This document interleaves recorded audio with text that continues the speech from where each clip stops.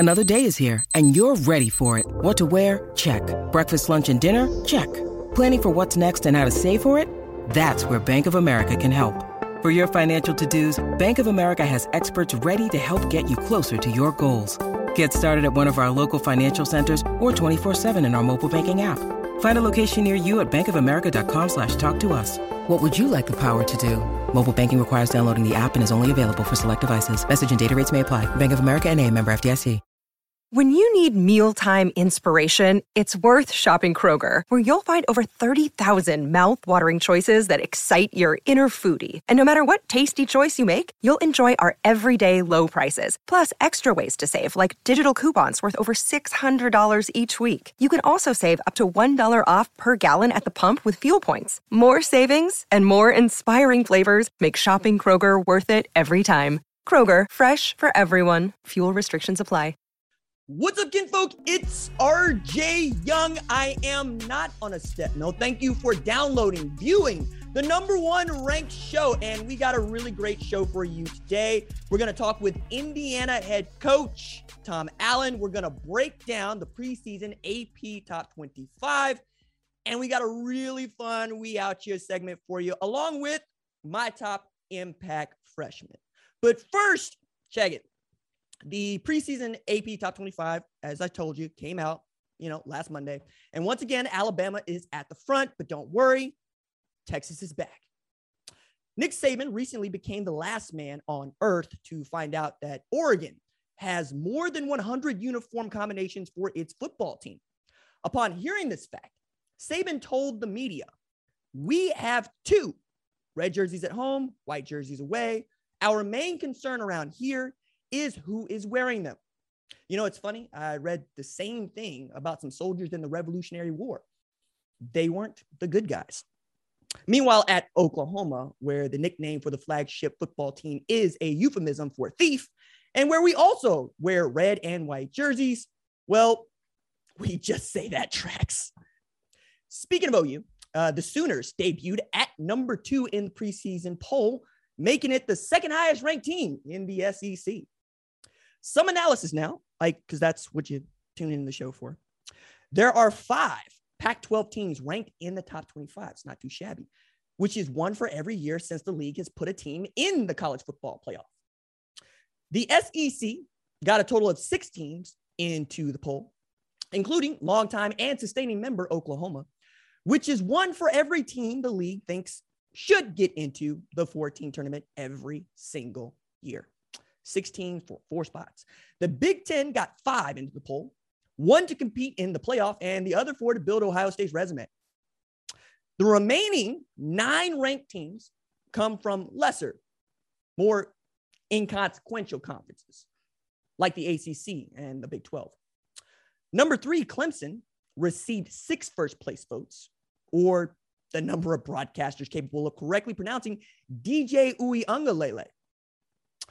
Ohio State ranks #4 in the poll, no matter what Dabo Swinney thinks about it. Pardon me if that's like pouring sugar into an open wound. At #5, Georgia is in a very familiar position. It's looking up at #1 Alabama, looking down on Florida, and embarrassingly at 4 decades without a national title. Talk about your 40-year drought. That's a storyline so absurdly funny that Steve Carell starred in a movie about it. Texas A&M sits at 6th in the poll, which might be the highest the Aggies rank all year.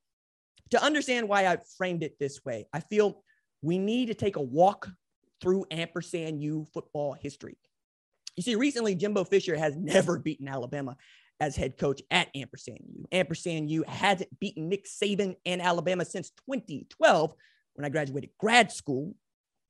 It hasn't won a conference title this century, and it hasn't won a national title since World War II began in 1939. Yet &U fans believe this is their year. And you know what? &U fans, you are right. This is your year. Every single year. At #7, Iowa State isn't sneaking up on anybody because its mascot is a tropical storm in a landlocked state. It's kind of hard to miss because it's a meteorological impossibility, like blizzards in Brazil or 110-degree heat in Scandinavia in December, or the Tulsa Golden Hurricane. Cincinnati locked up the number 8 spot, means the Bearcats are picked to be the highest ranked team locked out of the playoff for a second straight season. Bravo to them. Notre Dame ranks 9th in the poll. If the Irish can move up 3 spots by season's end, they'll be in the unparalleled position to lose a 10th straight New Year's Six Bowl. Fighting Irish. North Carolina is ranked number 10 in the poll. It's the first time that the Tar Heels have been ranked this highly at the start of the season since 1997. Expectations in Raleigh haven't been this high since tutors at UNC told players, I got you. Now, the AP poll has been around since like 1936, right? That year, unemployment reached 16.9% in the U.S. Germany aligned with Italy and Japan to form the Axis powers, and King Edward abdicated the throne. But it was a banner year for sports shoulder programming. Hit a new high with yet a new way to rank stuff. The top 10 teams in the preseason poll, of course, again, as a recap: Alabama, Oklahoma, Clemson, Ohio State, Georgia, Texas A&M, Iowa State, Cincinnati, Notre Dame, and North Carolina. Now, every single year for the past 19 years, save 2019, there has been at least one preseason top 10 team that finished the season unranked. So as you can see, these rankings can pick a national title winner and predict the future. Defending Pac-12 champ Oregon ranks number 11. Just goes to show that hard work, resilience, and a close relationship with the 19th richest man in the world and progenitor of the most successful retail apparel company in history can do for a young, scrappy program. Let's not confuse Oregon with Alexander Hamilton, is all I'm saying. At number 12, Wisconsin carries the nation's expectations to be like the Bucks and Antetokounmpo, though I don't think that that's really in the cards for them. Florida ranks number 13. I'm honestly just concerned about whether or not they want to be ranked there. If you think that's dismissive, consider the core of this UF team lost 55-20 to Oklahoma in the 2020 Cotton Bowl.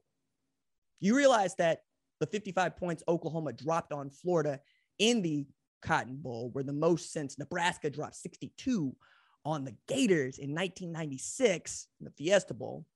None of the kids on Florida's team were alive the last time the Gators gave up 55 or more.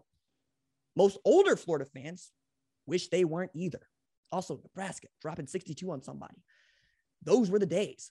While we're on the subject of Florida, though, I object. And Miami ranks number 14 in the poll. De'Aaron King hasn't lined up an NIL deal partnership with the Hurricanes ranking yet, though I'm sure his company's going to get right on that. USC ranks number 15 in the poll. It is their highest preseason ranking since 2018. Unconfirmed reports are, upon hearing this news, Clay Helton stood in the middle of the Coliseum, threw his sword into the well-heeled gentry in the luxury boxes, and yelled out, "Are you not entertained?" I think he's trying to tell y'all something. LSU ranks number 16, making it the 5th best team in the league behind Alabama, Georgia, Texas A&M, and perennial SEC power Oklahoma. Indiana opens the season ranked number 17. It is the first time the Hoosiers have been ranked in the AP preseason poll since 1969. It's a feat so astounding that Notre Dame and Purdue fans alike had to look up where Indiana is. Iowa ranks 18th here, but remains the nation's number 1 corn producer, adding even more insult to Nebraska injury. Penn State is ranked number 19, but against number 12 Wisconsin on September 4th, they got to prove it. Sorry, them's the breaks. Washington can substantiate its number 20 ranking by winning at the Big House, which is a euphemism for prison. Texas might rank number 21 in the poll, but the Longhorns are number 1 in unrealistically high expectations. At number 22, Coastal Carolina is ranked so highly that the Duke is already trying to make sure the sun never rises so the Chanticleers can't crow. Shout out to all my Rockadoodle fans out there. Y'all get it. Number 23, Louisiana is a ranked Texas win on the road away from being a real pain, and LSU fans is behind.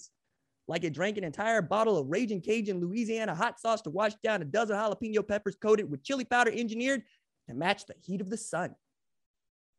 Might hurt a little bit coming out. That's all I'm saying. Number 24, Utah would like to know what gives with all this disrespect. Weren't y'all clamoring for BYU? Clamor for another Utah team. And then rounding out the top 25 is Arizona State, which is redundant. But remember what Mike Leach taught us. You can never underestimate the mystical powers of a Sun Devil. Next, we have Indiana head coach Tom Allen. Let's take a listen. Coach, how you doing? RJ, I'm doing great, buddy. Good to see you.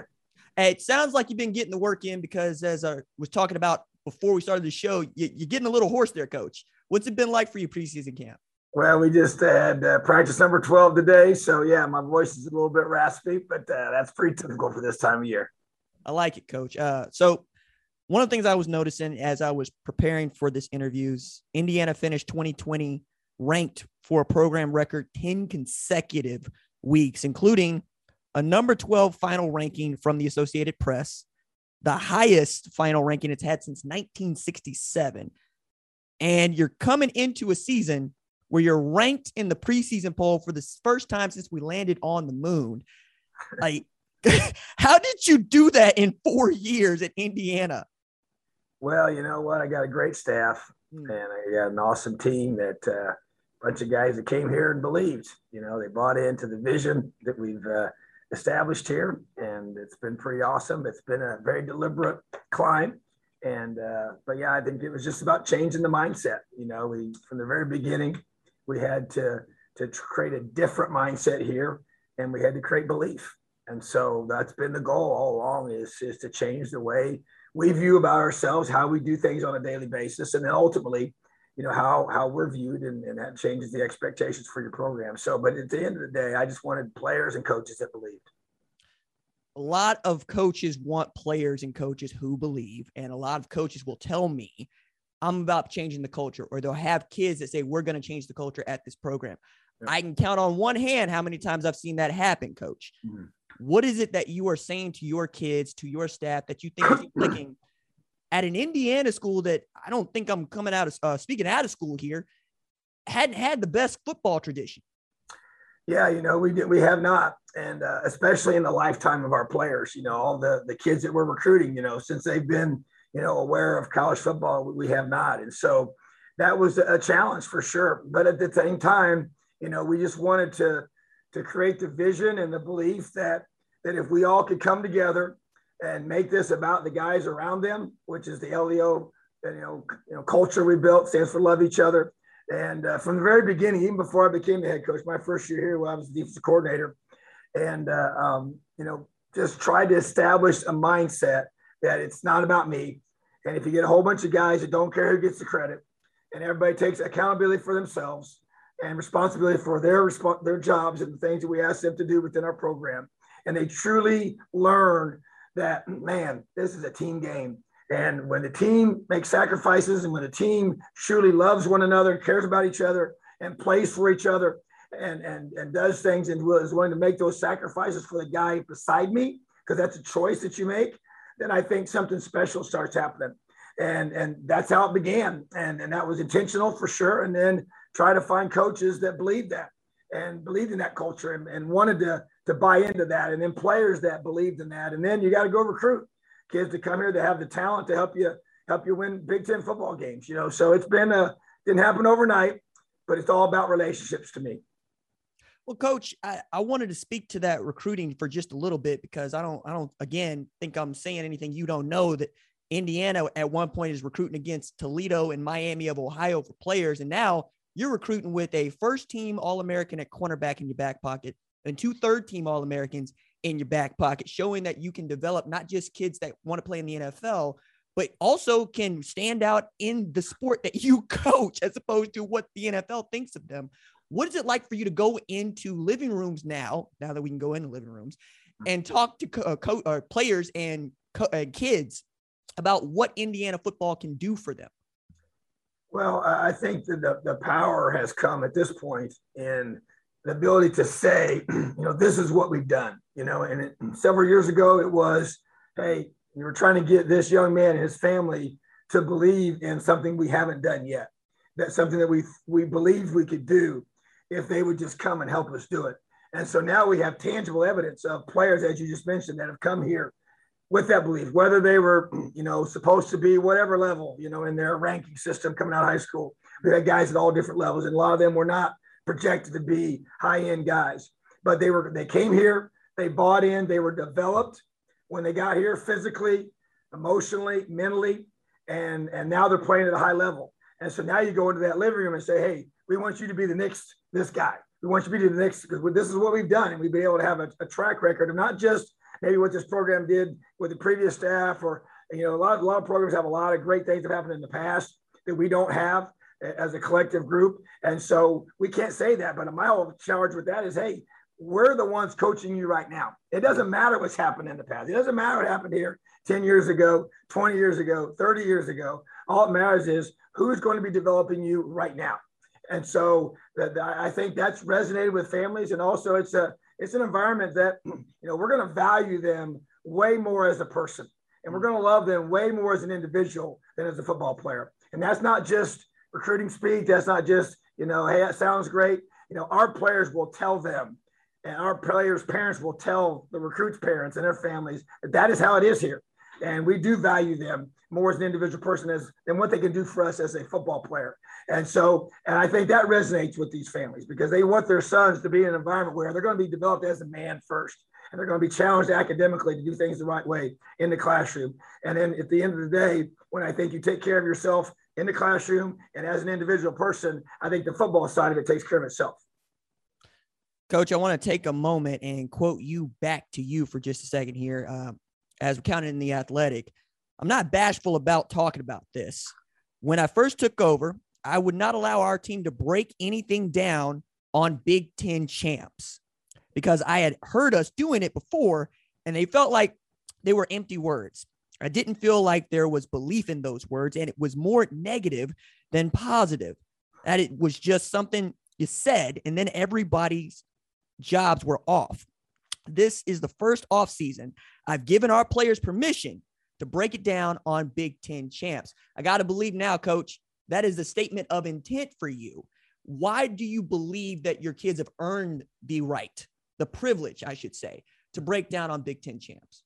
Well, it does have to be earned, and that was the whole point. And you have to have a work ethic to back it up. You have to have, a lifestyle to back it up. You have to have your actions have to back it up, because words become hollow when they don't match, what you actually do. And so I didn't see, a team that was doing the little things that it was going to take to be able to be, quote unquote, Big Ten champs one day. And so that's why I didn't want them to say it unless I felt like it was genuinely realistic, number one, and number two, something that they have earned the right to say. And so to me, that was kind of the big issue, other than just, everybody, like you said, everybody wants to believe that you can do certain things, but your actions have to match. You have to create daily habits. And so we had to change the way we did everything here. The way we lifted weights, the way we practiced, the way we watch film, the way we do walkthroughs, the way we do all the little things that you do to help yourself be successful on game day. And so you've got now several years of that. And then now you started getting some breakthrough wins on the field that put you in position. We finished number 2 in the Big Ten East last year. And our goal was to win the Big Ten East. And so we fell short, but we've not been in that position since they've had divisions at Indiana. And so to me, now that next step is to be able to now use that as a visionary goal that we have for this program, even though it's always been there on the peripheral. But now I believe they have a realistic opportunity to say it and then go live it out on game day. It's a loaded conference, Coach, and y'all got a loaded division. But one of the things that I took away from last season is you're down 35-7 against what becomes the Big Ten champs and a team that plays for a national championship. Your kids storm back to where Ohio State holds on to this 42-35, but you have a quarterback that put up 495 in passing yards, which as a defensive guy, I really want to know how you feel about that.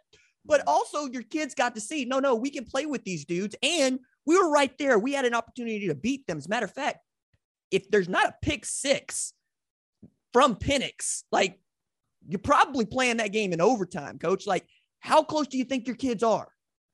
Well, like you said, you break down that game, and I've played them every year I've been here.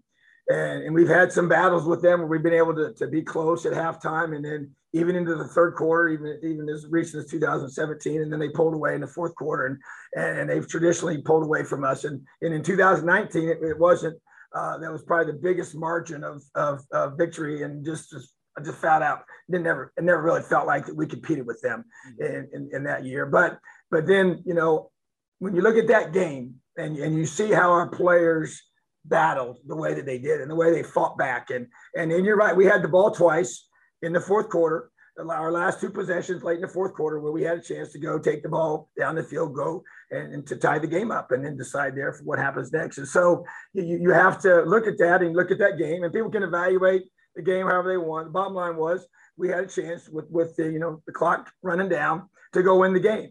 And so to me, it was a major step for our program, even though, there was no such thing as a, moral victory for me at that point. We went there to go win the game, and I addressed that afterwards and pretty openly and honestly. And I just felt like that was what those guys needed to hear. I was proud of the fight. I was proud of the character that they showed in that moment when it would have been really easy to just, throw in the towel and just kind of, cash it in. And they did not. And I think that to me showed a whole lot about where our program has come to.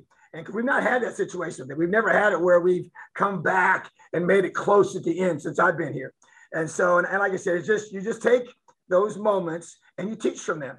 And to me, that's what we tried to do, was be able to make it a teachable moment of how we can, in the future, find a way to win games like that. Because just like we had to find a way to win the Penn State game and try to find a way to beat a team like Michigan, try to find a way to beat a team like Wisconsin on the road, which we haven't done for a long, long time, and to win those close games against perennial top teams in this conference. And so to me, that's where we are. And so there's no question we are close, but like as you mentioned, we play a brutally tough schedule.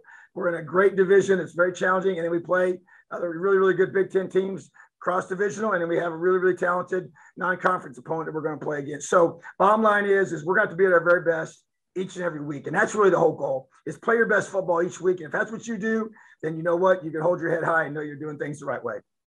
Coach, it's that last sentence that I want to focus on here, because your biography in particular, I find fascinating, and it is football. Like, you defense coordinator at Armwood in Florida before coming to head coach. You coached at Jackson, Tennessee, at Lambuth. You coached in Iowa at Drake. You coached at every level there is to coach at in this game. Is football to you, or is there something that you're able to take, especially as a defensive coach, everywhere you go? Because your defenses routinely have been, I'm not ashamed to say it, they've been kicking butt, Coach. Like, it seems like everywhere you go, you can put a defense on the field. What is it that you know that the rest of us don't? Well, football is football. I do believe that. Like I said, I've coached at a small high school level and, big time high school level. I've coached at small college and now, major college of the Big Ten and the SEC. And so, I think people are people.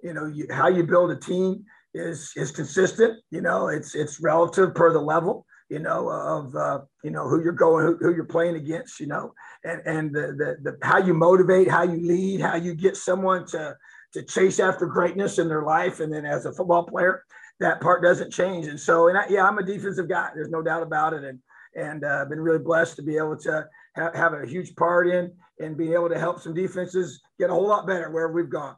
And that's, as a defensive coordinator, a lot of the time, sometimes even as a position coach, to be able to help change an environment and the culture and just to bring an energy and a belief and a way and an intensity to how we're going to play together. Because as I will continue to say, the best team wins. That's the key. It's getting your guys to play together, to believe in each other, to trust each other, to trust the coaches. And to me, it's the bottom line. It doesn't matter where we've gone. It's building relationships. It's building a bond with these players when they know you love them, you care about them, way beyond football.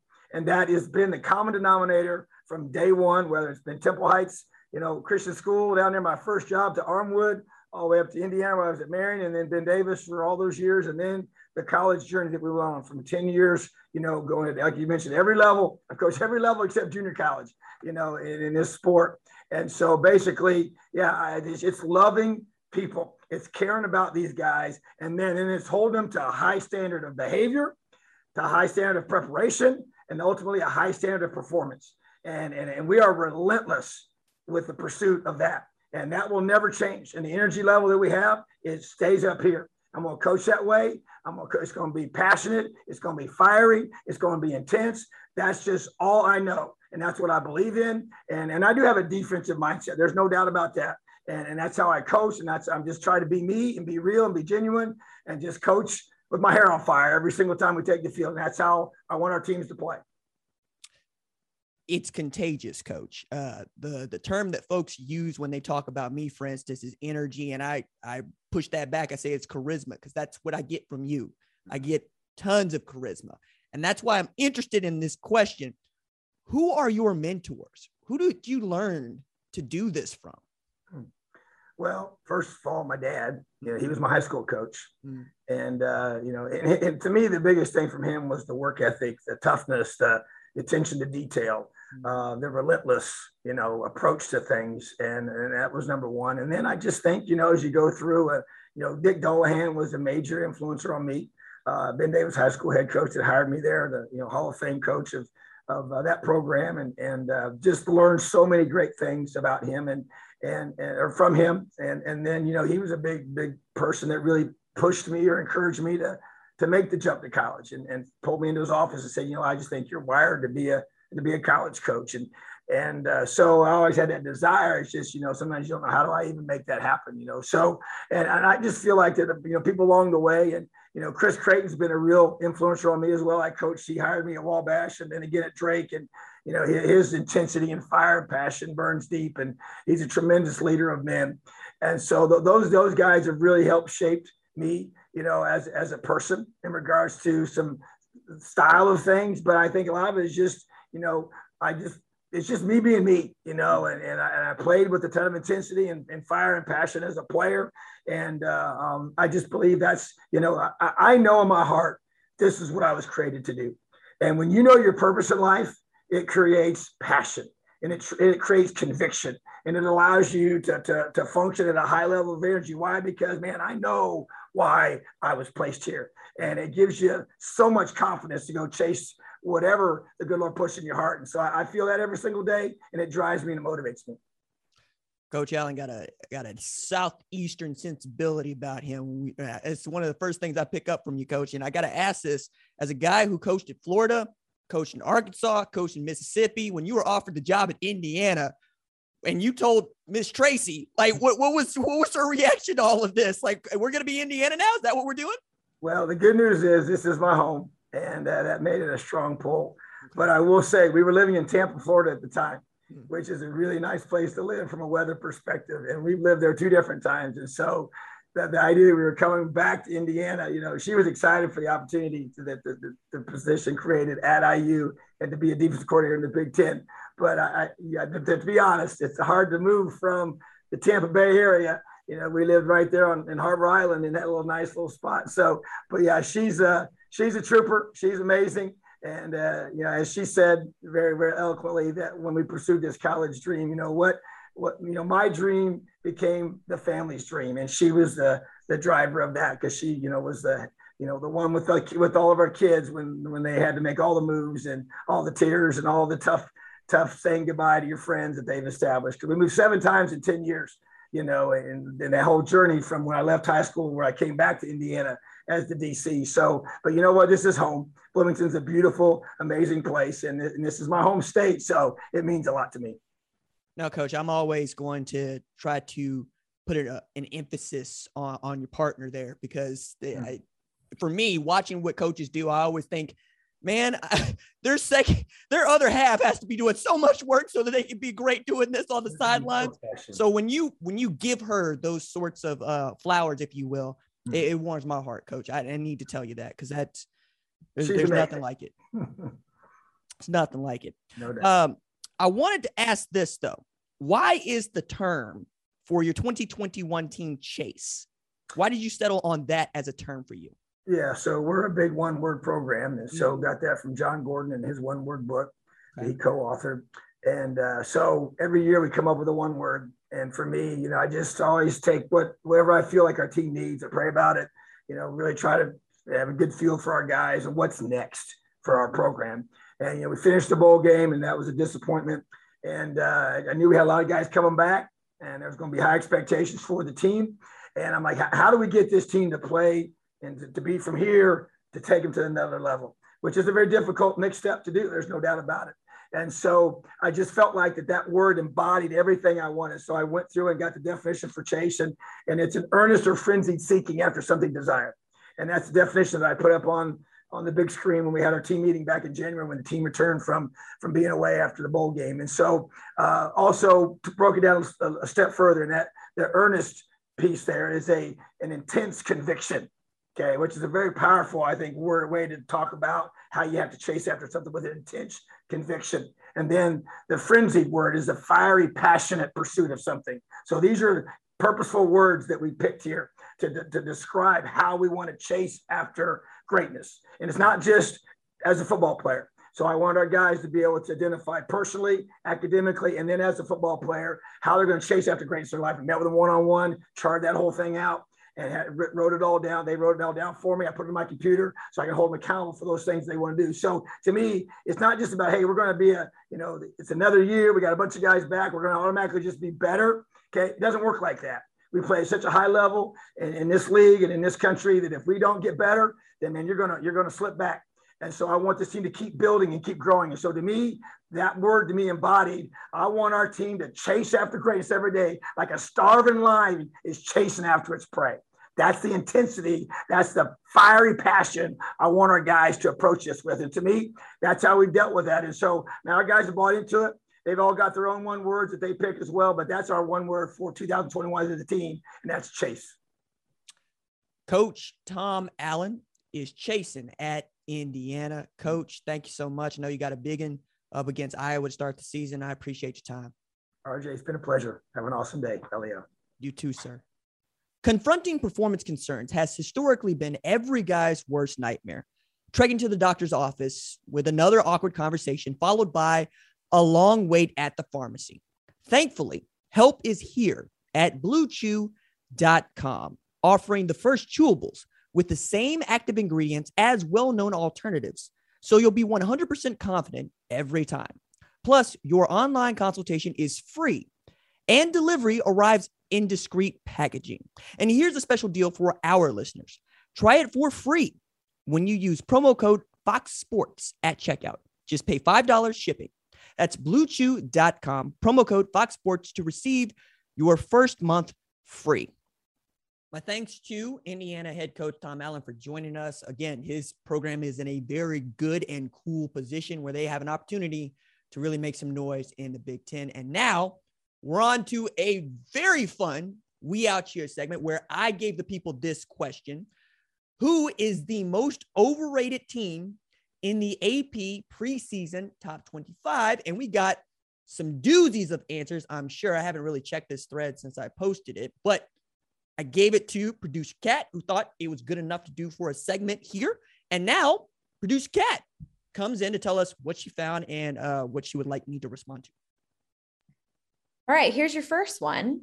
This is from Hank. Cincinnati. What do they have? One top 25 win against a team that finished in the top 25 this decade? Maybe 2 top wins ever in program history?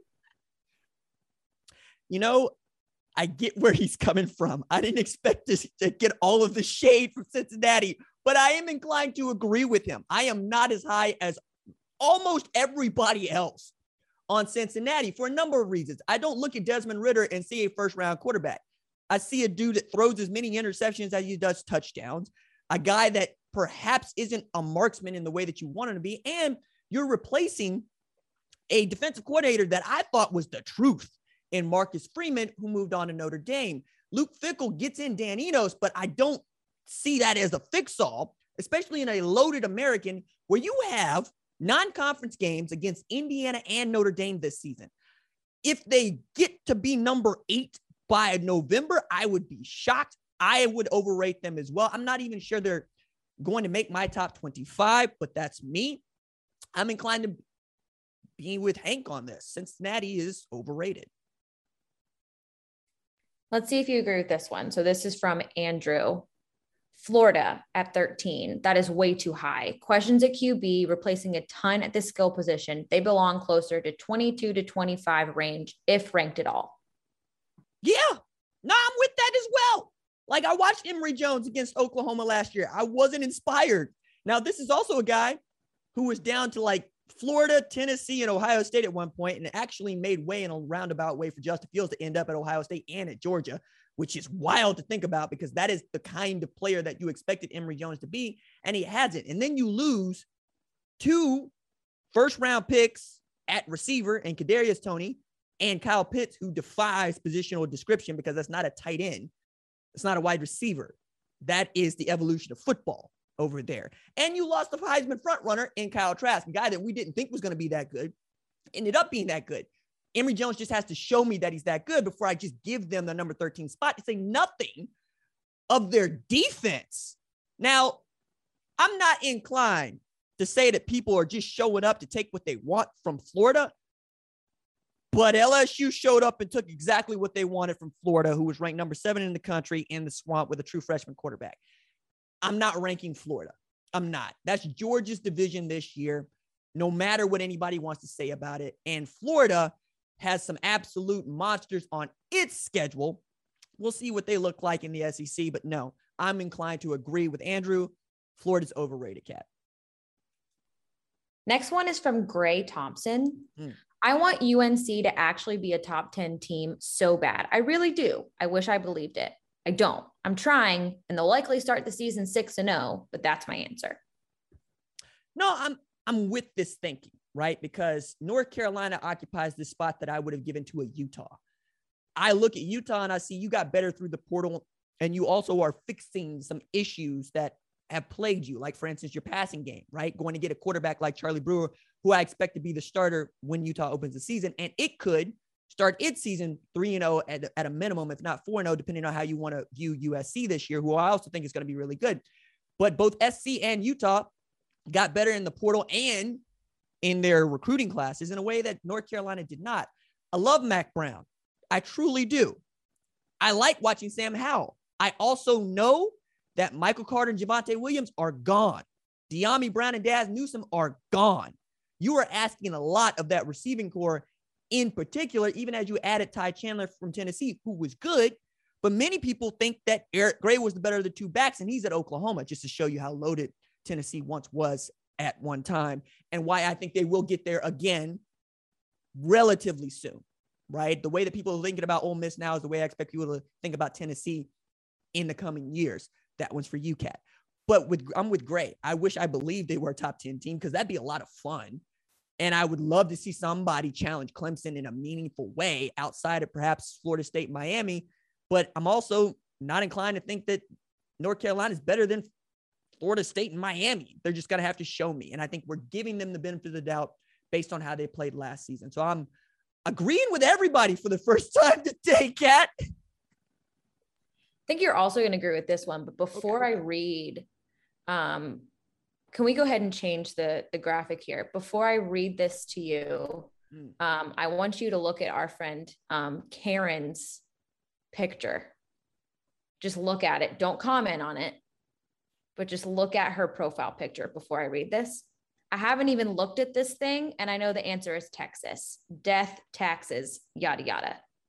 I can't see it. What is it? What does it say? She's doing a horns down. Oh, I didn't see that. Just wanted to point that out. Okay. But all right. Her pick is Texas. I'm inclined to agree with Karen, who is now unfortunately named, but I'm inclined to agree with the Karen for the first time in the history of the number 1 ranked show.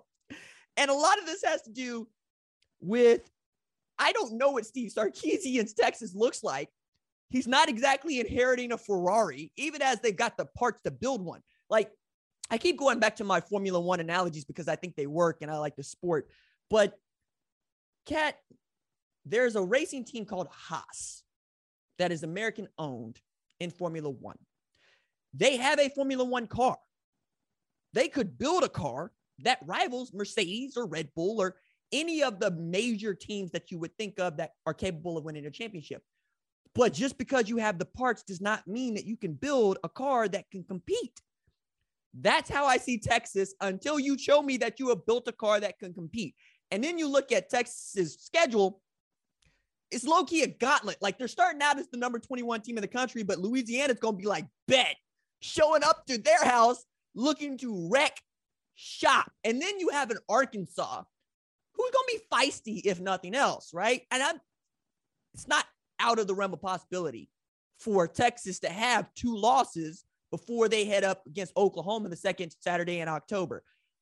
I'm inclined to agree. I don't think they're going to be bad, but I wouldn't preseason rank them top 21 or top 25, period. I would, in my most Monique voice, I would like to see it before I rank it. All right, Kat, is that what we got today? No, I saved the best one for last. That you're sweet. Both definitely going to disagree with. Okay. This is from the 5th lane. We don't know his actual, unless his name's Lane, we don't know his actual name. Burners for cowards. Oklahoma. Win a game on the big stage and show you belong. Yes, burners are for cowards. That's my take there. You don't say this if you have to attach your name to it. Okay? If people get to drag you, like people get to drag me, right? Because my name is on everything that I say. Nah, man, I'm not even going to entertain that. We all know what Oklahoma is. That's the problem, actually. It's like Georgia. We know what it's supposed to do. We just needed to do what it's supposed to do. And until Oklahoma gets to number 1, I'm not inclined to say that they're overrated. And even then, it's right where they should start. It's about where they're going to finish. Now, as much as I make jokes about the Big 12, and I will continue to make jokes about the Big 12 because it's funny, Iowa State is a really good football team. Texas, again, if they assemble the parts, and when are they most likely to assemble, but for their most hated rival in Oklahoma? And then Kansas State is living in an era where their head coach is undefeated against Oklahoma. You know, like, and then watching Dave Aranda's defense, I got the willies. Like, Dave Aranda 100% has Lincoln Riley's behind. Like, he's got him. First at LSU, now at Baylor. Something about that defense gives Lincoln Riley's offense the shakes. Okay? And those are the ones that off the top of my head. However, I still think it's one of the 2 best teams in the country. I mean, I'm not mad at number 2. I ranked them number 1. Hello. You know, burners are for cowards. Anyway, my thanks to producer Kat for helping put together this segment. It's one of my favorites to do each and every week. I really do look forward to it, and I really look forward to the Twitter interaction with you. Now, I want to give you my top 10 impact freshmen for 2021. Let's talk about my top 10 impact freshmen. You know how much I love recruiting. I know how much you love recruiting, and we want to talk about the guys that are going to affect our teams heading in this 2021 season. I picked out my 10 favorite. Let's start at number 10, Ja'Tavion Sanders. All right. I love the Ja'Tavion Sanders pick for me. I love that for me. It's an inside joke. You'll get it later. But I love that for me because that man plays both ways, and he's going to start out playing tight end for Texas. That's the thought, at least. Could he end up playing pass rusher? Could he end up being like a wide 9? Yes. He's that good. Okay? This is a man who would stand in the end zone with his arm outstretched in the air, and they would throw him the ball, and he would just clutch it. He's got that sort of range, got that sort of athleticism, and he likes to have that kind of fun. Also a teammate of Billy Bowman's, who we'll talk about here in a little bit. So Texas, be happy. You got one of my 10 best. Number 9, Ja'Corey Brooks. All right, Ja'Corey goes for like 1,500, leads Booker T in Miami to a state championship, then bounced to IMG before heading out to join the best recruiting class in rankings history. That'd be Alabama. This is one of the guys that is going to help you replace Devontae Smith, Jalen Waddle. It's going to add to John Mechie. I mentioned one other earlier in my top preseason teams, right? My top 10. But when I think about Corey, I think about a guy that is going to compete, going to help you get those guys that you want toward the top. And I think we're going to see more of him than less of him in 2021. Number 8, Donovan Edwards. Ugh. All right, I say it just like that because my man rushed for over 1,000 yards in 9 games in a COVID year. In a plague year, man rushed for over 1,000 yards, and you need the help at Michigan. I know that Jim Harbaugh's favorite player on that team is Hassan Haskins because he told me so. But Donovan Edwards is going to help you do what Jim Harbaugh loves to do the most, run the doggone football and play ball control. I really love this for Michigan. Number 7, Billy Bowman. That man gives himself to alliteration, and he's going to give himself even more at Oklahoma. Can play both ways for you, can play the slot back position, can play the nickel safety position, can return kicks for you, can return punts for you, and insult to injury for you Texas fans. And the reason I want to give you some love at number 10, you know Billy Bowman was committed to the University of Texas before flipping his commitment to hated rival Oklahoma, where I expect he'll be on a team competing for a national championship. Number 6, JT Tuimoloau. Right, now, here's the thing. I could have him higher, I could have him lower. We're really talking about Larry Johnson and this kid's just amazing ability at 6'5", 280 pounds. Chris Holtman is already talking about, I'm going to have conversations with Ryan Day about whether or not I can have JT play basketball in the winter months. That's phenomenal for him and phenomenal for Ohio State, but he just got to campus. We don't know what kind of shape he is in, but I would expect to see him playing lots of snaps as we get closer to the game toward the end of the season. All right, let's go to my top 5. Number 5, Corey Foreman. All right, I was telling folks, you didn't really need to keep JT Tuimoloau in the Pac-12. He's from the state of Washington because you already signed the number 1 player in the country from the state of California. Tremendous win for the Pac-12, even bigger win for USC, a bookend with a friend in Drake Jackson, who is probably going to end up a first-round draft pick. So your defensive line for Todd Orlando is set. You understand what you have, and I think you get to say, hey, look, we convinced the number 1 player in the country to come to a team who really hadn't played for a championship in well over a decade. That's not a small thing. Number 4, Agiye Hall. Remember, I mentioned him when I was talking about Ja'Corey Brooks. You're going to lean on these 2 freshmen quite a bit for Bill O'Brien's Alabama offense because you have to. But that is also what they were recruited to do. One of my favorite things is to hear Nick Saban rebut what players wouldn't say negatively recruiting against him. One of those is, hey, if you go to Alabama, you're not going to play. To which Saban would say, doesn't that insult you? That they're telling you that you're not good enough to play at Alabama? Otherwise, why am I here? No, he wants those kids that can play right away. And if you're that good, you will see the football field, and I think Agiye is that good. Number 3, Will Shipley. I love Mr. Hershey, right? I call this Milk Hershey, white chocolate. Keep up. Look, this is your answer for Travis Etienne, okay? This is the man that I think you're going to see get the bulk of the touches, not just this year, but then in the coming years, and he's going to have over 2,000 yards all-purpose. Really love this for Tony Elliott's offense and DJ Uiagalelei, who's going to need a guy 7.5 yards deep that he can hand the rock to, then go get him 10. Number 2, TreVeyon Henderson. All right. This is one of my favorite players heading into 2021. Didn't get to see him play at all in 2020 because the state of Virginia decided against playing football in that COVID year. But TreVeyon Henderson has a highlight tape that's like 9 minutes long, and everything is going for a house call. He's only going to make house calls. That's all he's doing. And also played some defensive back where he's over to pick off other players. No, number 32 for Ohio State, I believe is going to have a tremendous career, and you're about to see the start of it in 2021. And at number 1, Jack Sawyer. All right. I was on a plane ride home watching Ohio State's spring game because it's my job. And I'm watching this dude tear up this Ohio State offensive line 3 months after getting to campus. On the other side is one Zach Harrison. This is one of the best players in the country. You're going to hear his name quite a bit.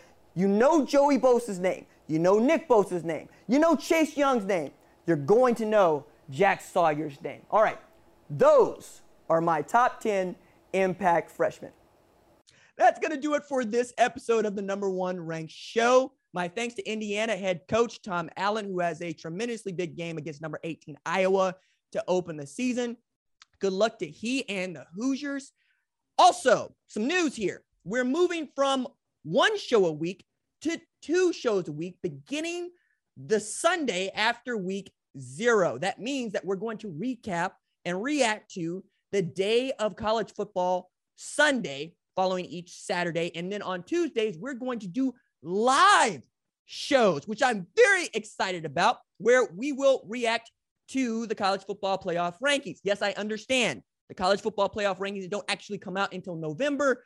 But if you have learned nothing else about me and this show, it is that I have things to say and I have my own rankings, which I will give to you in addition to some comments on the news of the day on those Tuesday live shows.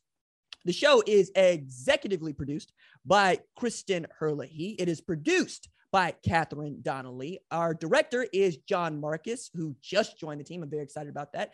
And social media is managed, see what I did there, by Javion Duncan. And of course, you know, I host the show. All right, we will see y'all on Sunday when we talk about the day of college football that Saturday. That's it for me. Doses.